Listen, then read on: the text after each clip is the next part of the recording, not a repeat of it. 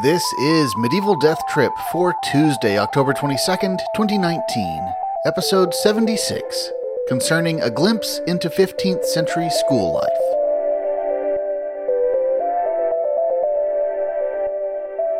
Hello and welcome to Medieval Death Trip, the show where we explore the wit and weirdness of medieval texts. I'm your host, Patrick Lane. It's been a while since I last got to say that intro. The show has been on an extended vacation since July, and boy, I hope it had a good relaxing time, because I am exhausted. I moved to a new town and started a new job, and that job has included teaching 2 classes I haven't taught before, requiring making all new materials and lessons, and though I've been teaching for over a decade as a grad student and then as an adjunct, this is the first time I'm teaching a genuine full load of classes, indeed more than the standard full load.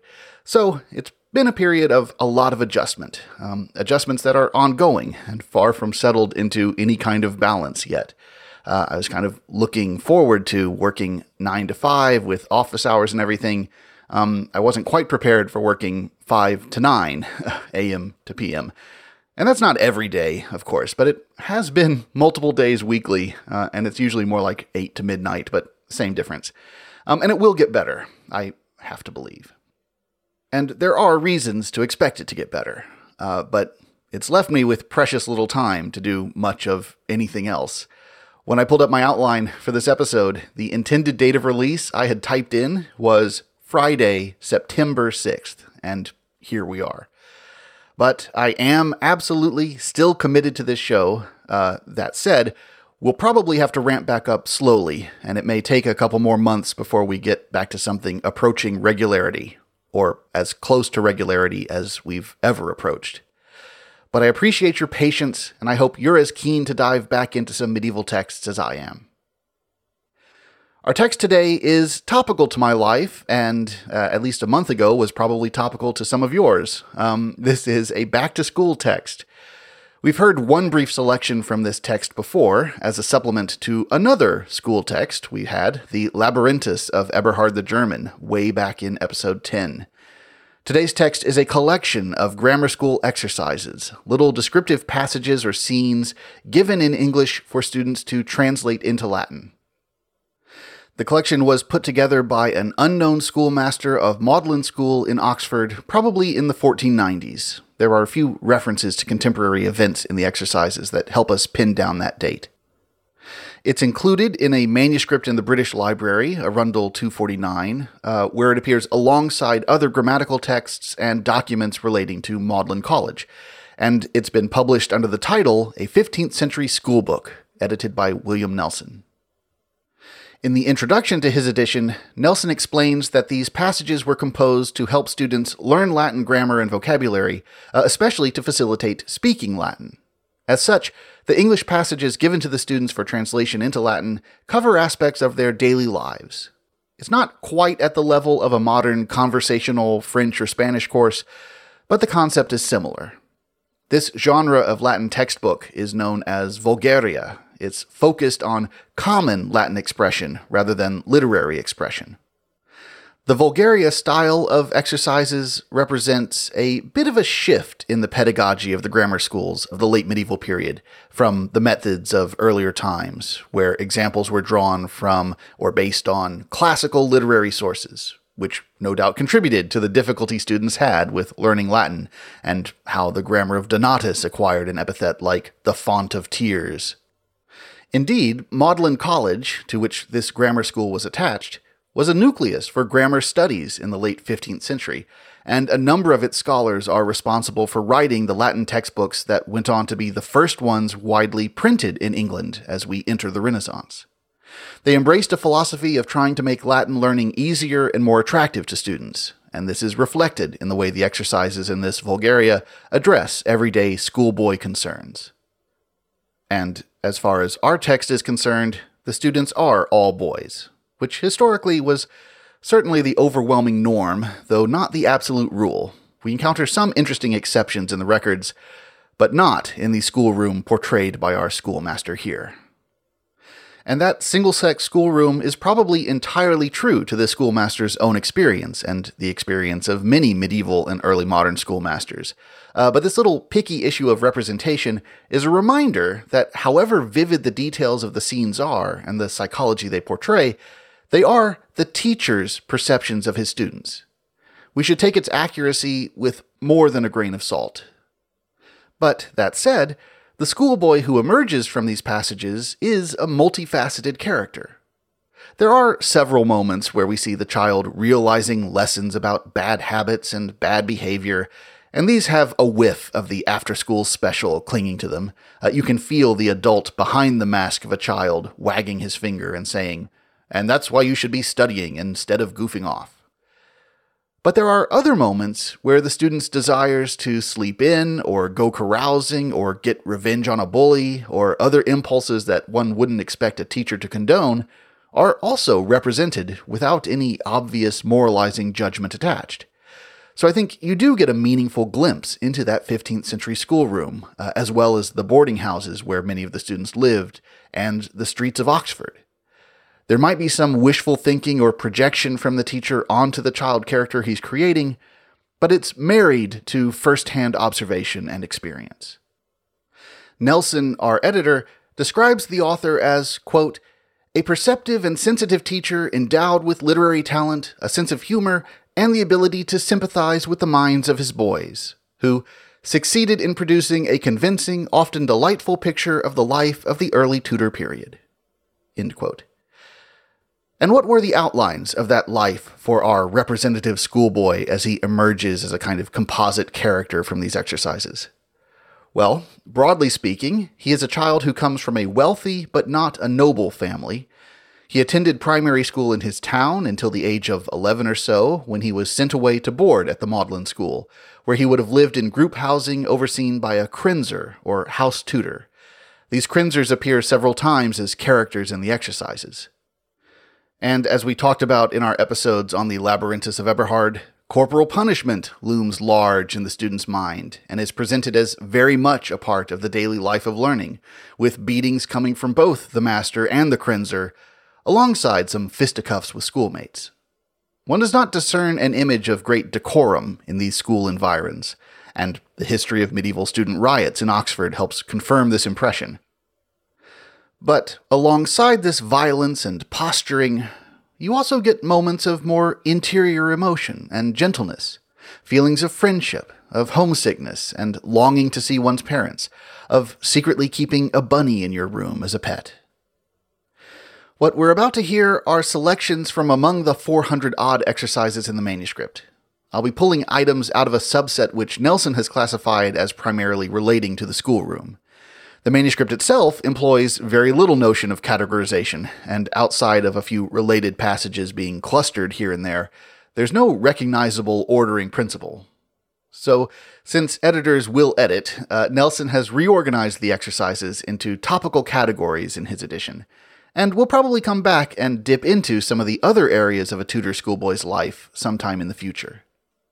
Of the ones we'll hear in a moment, most are written in the voice of a student, but sometimes, as in the case of the first few we start with, the exercises present general commentary, and sometimes they even speak in the voice of the teacher, and in a few cases, they render a little dialogue scene between two people. These exercises are written in late 15th century English, which, when given modern pronunciation, is not too difficult to follow. Sometimes the syntax is a bit different from how we'd phrase things now, and there are a few archaic and obsolete words, which I'll simply insert quick glosses for as we encounter them, but this is otherwise not a translated text. This is the English of Oxford in the 1490s. One word I'll gloss up front, because it appears a number of times, is can. This is can as in to know, etymologically related to canny and cunning. In fact, etymologically, it's related to know as well through Indo-European roots, with the K-in of kano being the clue there, being parallel to the C-in in can. And you still find can kicking around as a dialect term here and there. So, let's go back to school into the classroom of an anonymous master of Magdalen School, Oxford.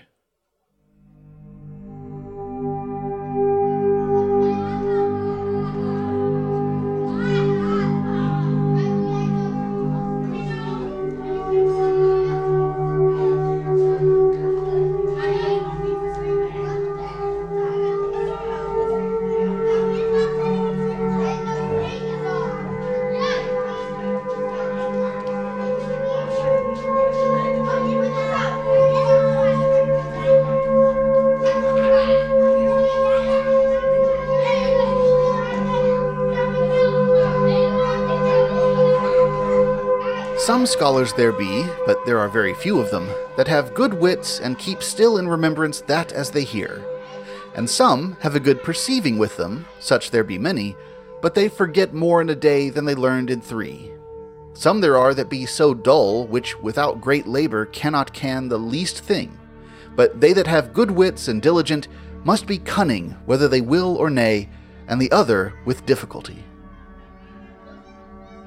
I have no joy or dint to teach children, and namely dullards or corrigals, that is, those without spirit.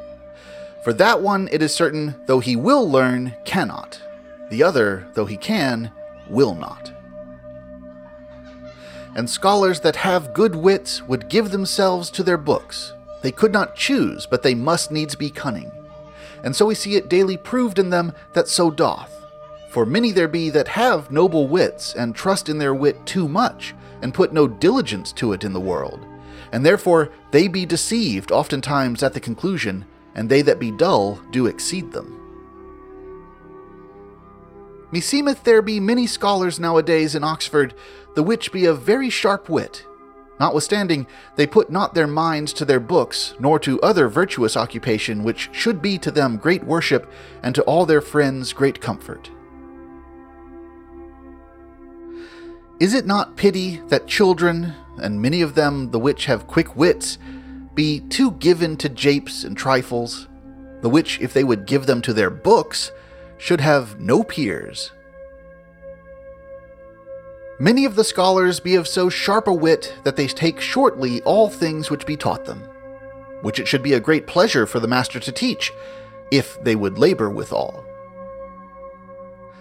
None of all my fellows hath a quicker wit than I, yet for all that, without great calling on and often beating, I cannot learn.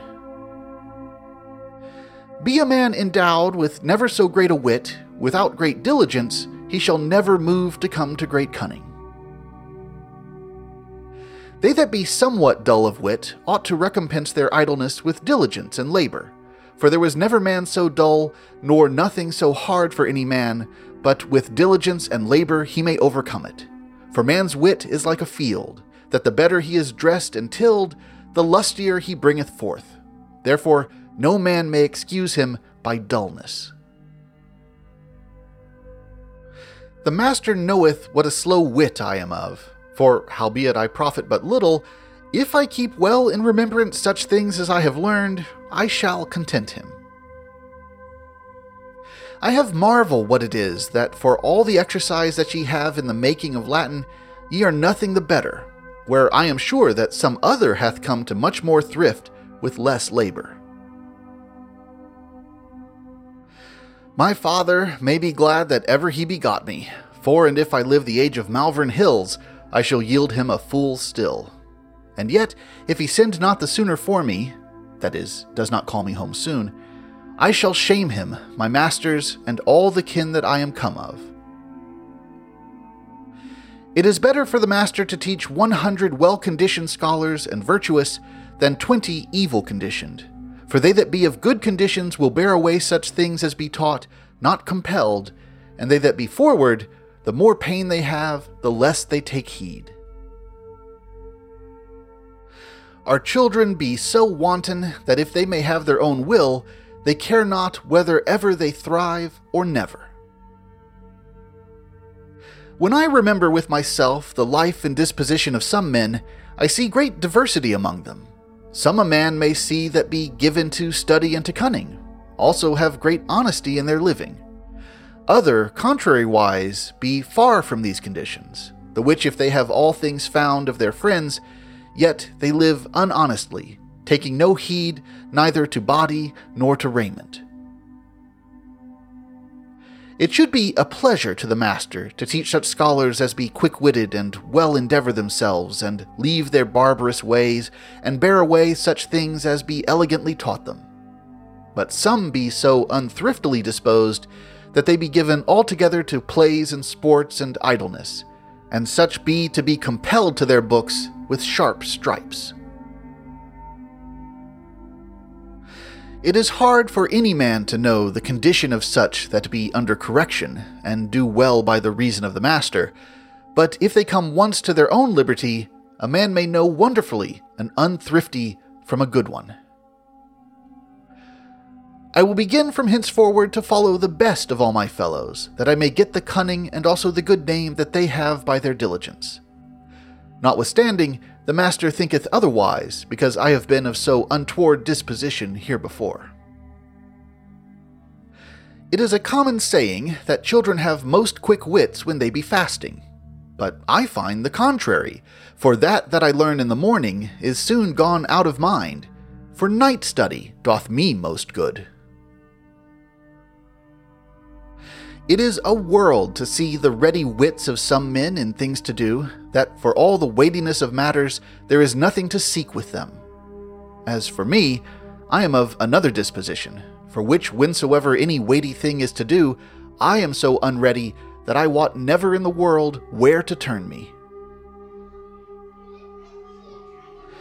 As soon as I am come into the school, this fellow goeth to make water, and he goeth out to the common draught, or privy. Soon after, another asketh license that he may go drink. Another calleth upon me that he may have license to go home. These and other such layeth my scholars for excuse, oftentimes, that they may be out of the way. I marvel greatly what heed your crinzers take to you, for today ye be so many that there is uneath, or scarcely, one place to sit upon, and all the week afore, the one half of the school wanted.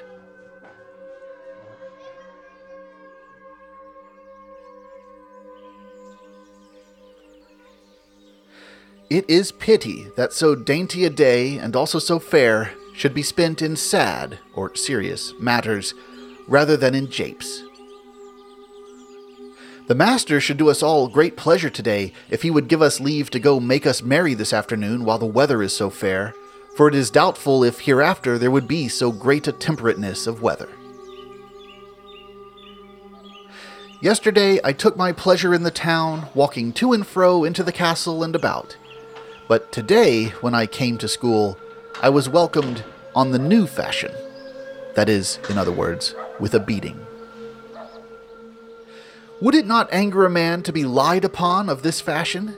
They say that I keep a daw, or crow, in my chamber, but ewis they lie falsely upon me, for it is but a poor coney, or rabbit.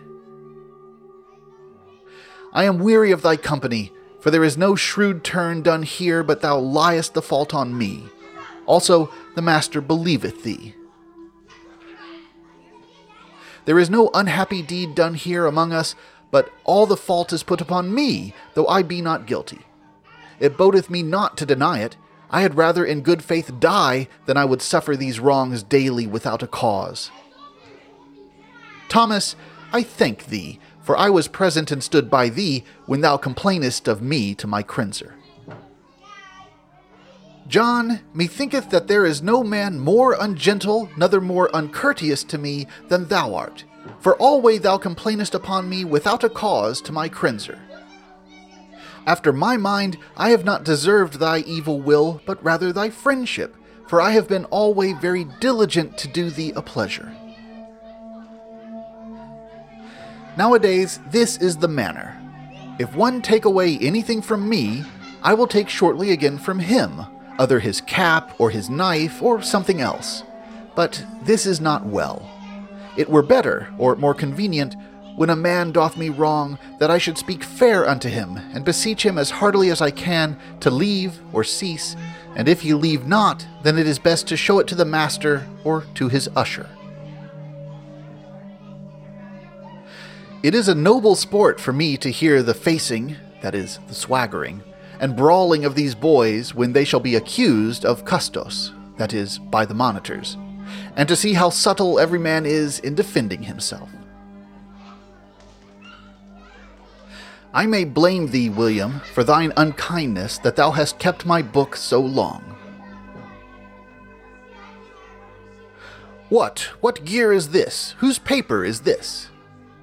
What would ye? It is mine. While ye have so good stuff or store, I trust ye will give me on leave. Nay, for good, ye may think yourself well entreated, or well dealt withal, if ye get so much as half one. Fellow, Meseemeth that thou hast our Latin and our verses, and if thou give me copy of them, thou shalt have my favor. There is nothing grieveth me so much as for to be kept alway within the walls, and that I can have nothing after my pleasure. I have played long and forget much. The little children that were set to school with me be gone afore me far. Therefore I must see or take heed that I may overtake them. Meseemeth thou art more meet to sit in a suitor's or shoemaker's shop with a suitor's bristle than in a school with a writing pen. Every man prevaileth in their learning save I, and be worthy of praising or to be praised. I, unhappy fellow, cannot tell what good I do, clean without all virtue and all goodness well nigh. If thou come so slowly forward to learn grammar, it shall be long ere thou shalt thrive. My master prayeth you to take mine excuse at this time, for I did his errands yesternight hither and thither in the town. We be so let or hindered, what with going forth of town and running on errands at home, that it is no marvel though we thrive but small in our learning. My master sent me to inquire a certain man of whom I should ask the keys of the library to be brought unto him, and I could not find him nowhere. I came again to my master, and then I missed my Latin book, but I cannot tell whether I lost him running or left him in the tavern.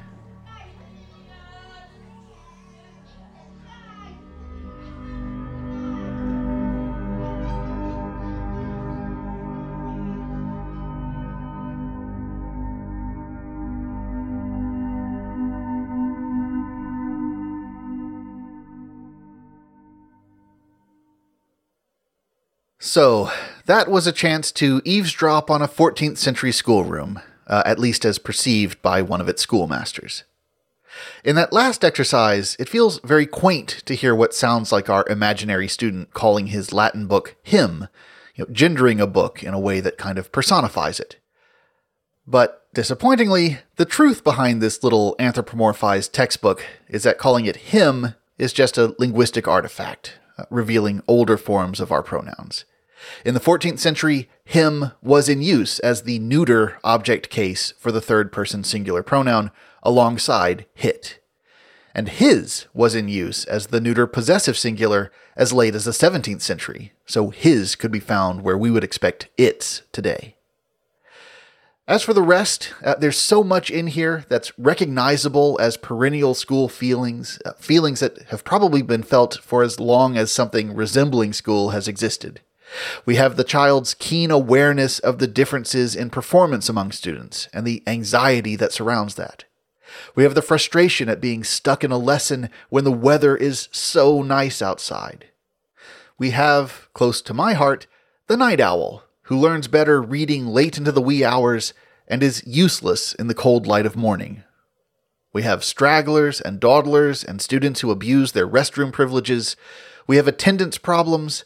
It's all remarkably fresh and very old at the same time. All right, our mystery word this episode is, well, if I just say it, it will hardly be a mystery. Let me spell it instead. The word is X-A-L. What exotic language is a word X-A-L from? Well, Middle English. And this strange word is shall, as in I shall be free. So in fact, we have less a mystery word and more of a mystery spelling. In the 15th century, we have a few texts, most notably the Coventry Mystery Plays, where the letter X is used to indicate the SH sound, or the voiceless post-alveolar fricative, sh. In the Coventry Plays manuscript, you also find XULD for should, and XOWYN for shovin', to shove. But that's not the end of the versatility of the character X. It also appears as an abbreviation for Christ in many a manuscript. Well, sort of. Here we run into an issue of typographical semantics, Because, of course, what that X represents, as indeed it still represents in the abbreviation Xmas, that X stands in for the Greek letter Chi, the first letter of Christos. So, is it an X or is it a Chi? The pedantic typographer would insist that no, it is an X. It is a fundamentally different character, a different letter form than a bona fide Chi. That same typographer would also tell you that what you have just typed in your email is not a minus sign, it is just a hyphen. The minus sign is a different character. You can go into the symbols menu and insert a true minus sign, and if you were professionally typesetting a book, you would absolutely be expected to do so. But that's within the world of professional typography. In everyday life, it's less the exact specifications of the character design that matter, and more the intent. I may use the X on my keyboard, or in the motor memory of my handwriting, to communicate Chi. It may be an X, but it communicates Chi, and in that case, doesn't that just make it a Chi? You start to get into tree falling in a forest territory with this sort of thing, but there is a real issue behind this seemingly trivial distinction. In our day, we've run into trouble with intent and design in emojis. The Unicode Consortium defines what an emoji is supposed to represent and how it should be depicted, but there's room for individual graphic designers to produce rather different images for the same emoji. What the emoji looks like on your device or your application and its installed emoji set could be markedly different from how it looks on someone else's device or in a different application. And that can become a problem when people start using emojis metaphorically, beyond what the Unicode standard signification is.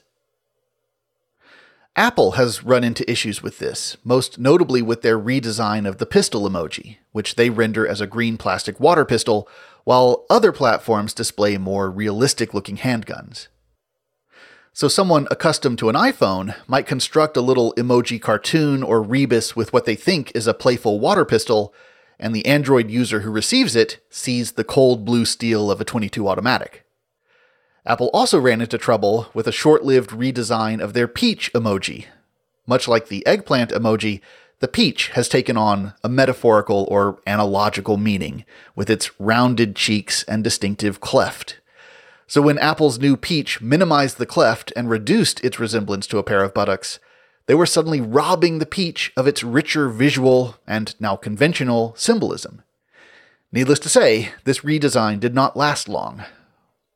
One has to imagine that any effort to reposition the eggplant into a less suggestive posture would be met with similar outcry.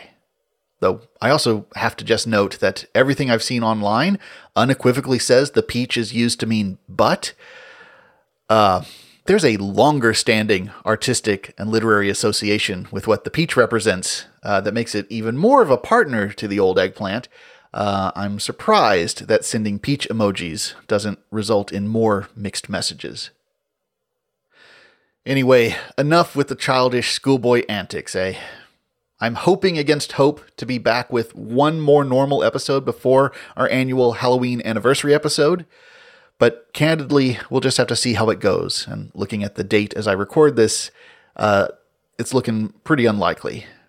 I am also still in the slow and staggered process of recording the new audiobook for our Patreon supporters, and that looks like it's coming together for a Christmas release date. In the meantime, you can follow us on Twitter at MDT Podcast, or it's been so long, I'm struggling to remember how this goes.